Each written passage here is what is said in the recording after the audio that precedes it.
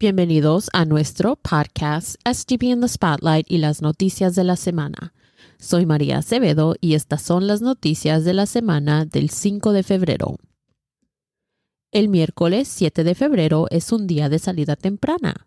Nuestros estudiantes de primaria saldrán a la 1:30 de la tarde, nuestros estudiantes de intermedia a las 2:15 de la tarde y los estudiantes de Beloit Memorial High School y Beloit Learning Academy saldrán a las 2:30 de la tarde.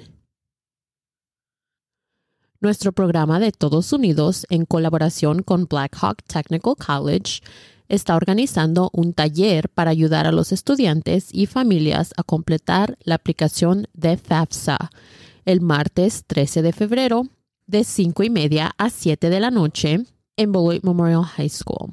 Se pide que los estudiantes y padres creen su cuenta de FSA-ID a través del sitio web antes del taller para asegurarse de que puedan completar la aplicación esa noche.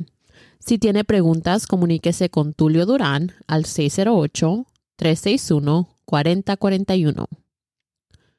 Estamos a solo 10 días de la Expo de BLA en Cunningham. Acompáñenos el jueves 15 de febrero de 5 a 7 de la tarde.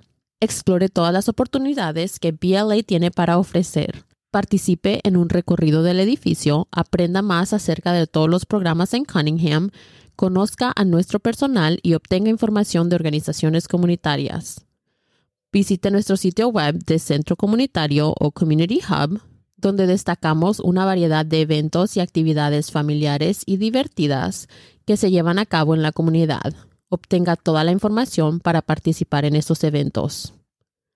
Gracias por sintonizar nuestro podcast cada semana. Acompáñenos el próximo lunes para obtener otra actualización más del Distrito Escolar de Beloit.